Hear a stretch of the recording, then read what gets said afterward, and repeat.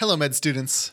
My name is Zach Olson, and thank you for downloading this episode of the EM Clerkship podcast. Today, we are talking about one of the core medical procedures in emergency medicine, procedural sedation. This is the procedure that we do with every other procedure. This is how we reduce fractures, cardiovert hearts, even things like popping abscesses and doing lumbar punctures without the patient losing their minds and freaking out. And so what we are going to do today is first cover a super quick 3-step approach to procedural sedation. And then we are going to go through the 5 medicines that you will see attendings use for procedural sedation during your clerkship. We've got lots to cover today, so let's get moving. Here's a quick 3-step approach. Step 1, you need to channel your inner anesthesiologist and record their 2 favorite scores, the Mallampati score and the ASA. First, determine a Mallampati airway score. From easy to hard, just like in video games. Level 1 is you can see the whole uvula just dangling there. Level 2, you can still see most of it. Level 3, now you can barely see it. Level 4, not even visible. Very hard airway. You also need to determine the ASA score, which is basically how healthy they are. Again, just like in video games, there's easy to hard. Level 1 is really healthy.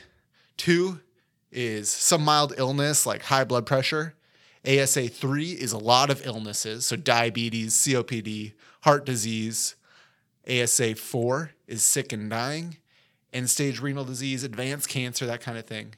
And ASA 5 is basically dead, and the only reason we are doing the procedure at all is because otherwise they're all dead. Mallampati score, ASA. Examine the patient, risk stratify them. That is your first step. Step 2, before every procedure, we have to get informed consent. This is a procedure, and it has risks like aspiration and the patient not breathing and low blood pressure. Sometimes things look like they're going to be straightforward, and I've had patients within 5 minutes, I thought it was going to be easy, and the patient ends up intubated. It happens. You got to get informed consent. Step 3, gather your supplies. These are kind of the 3 steps to every procedure. So gather your supplies. You need a nurse. You need an IV. You need them on the monitor. They need to be hooked up to capnography so you can see how deep they are breathing. You also need your airway equipment, a bag mask, suction, and that sort of thing. Those are your big 3 steps. Now, this is where things get interesting. You decide you're ready to do some procedural sedation. Now we get to choose our medicines. These are the 5 big ones that you need to know, including doses. Medicine number 1, midazolam. This is Versed. 0.02 milligrams per kilogram IV. Adults, this is usually 1 milligram of IV midazolam at a time until you get the effect you want. Now this medicine, what it's good for, it's perfect for helping the patient chill out. It lasts like an hour. It decreases anxiety. So it's perfect for that squirrely patient who's just kind of freaking out all over the place before a lumbar puncture or before an MRI and that sort of thing. It's relaxing medicine. It helps them settle down. 0.02 milligrams per kilogram midazolam IV. It lasts an hour. Your second medicine, sometimes this is combined with the midazolam, is fentanyl. This is IV pain medicine that lasts 90 minutes and doesn't have any of the itching or other annoying effects of the other narcotics. Now, this is why it gets paired with midazolam so much. Midazolam has absolutely zero pain control effect. The patient might be chilled out, but they're still in extreme pain. Fentanyl is the opposite. It's pure pain medicine. So the classic case is an abscess drainage.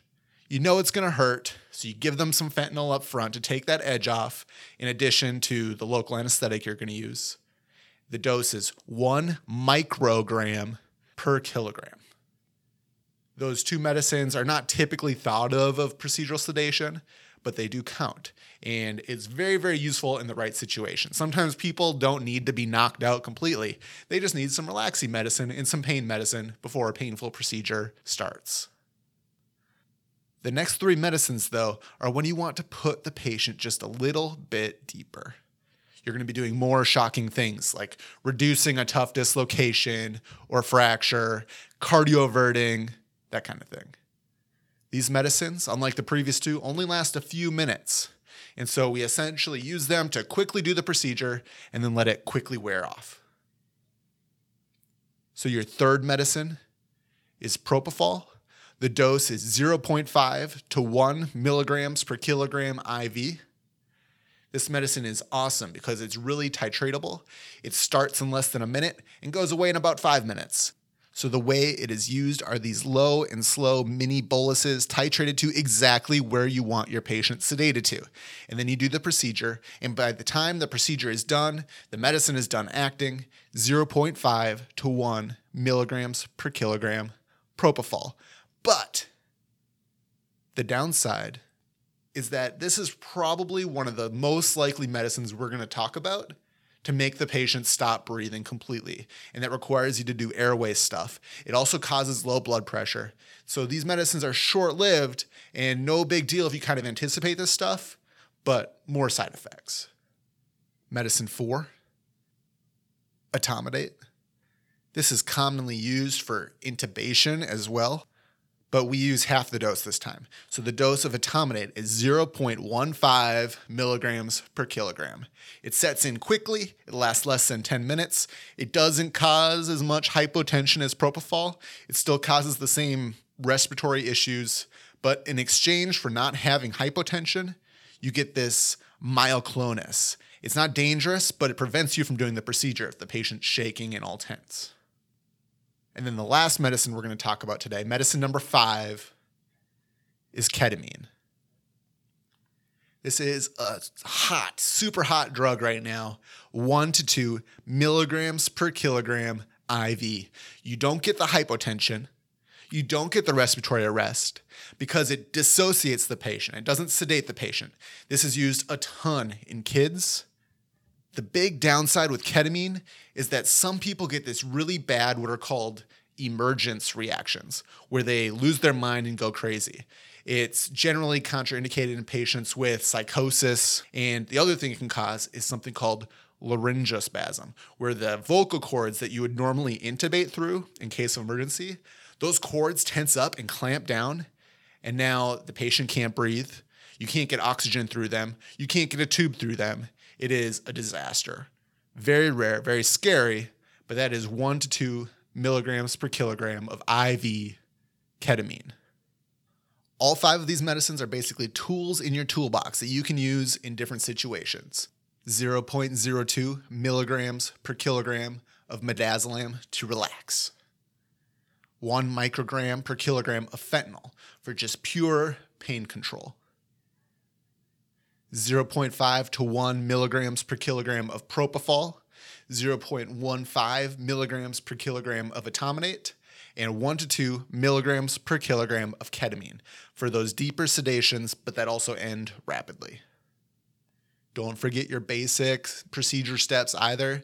You need the Mallampati score, the ASA score, consent, and you need to gather up all of your supplies and airway equipment and suction and all that kind of thing. But this is really useful to know. You're going to see this. I hope you found this episode interesting because we're going to be doing this a lot in the emergency department. So feel free to re-listen if you need to. I know it's a lot of doses and stuff. You probably don't really need to remember those right now, but you will learn them by the time you're a resident. All of this is going to be in the show notes as well. If you have any questions, please email me at zach@emclerkship.com. If you love the show, please leave a written iTunes review. And until next time, keep working hard, keep studying, and be sure to enjoy your shift.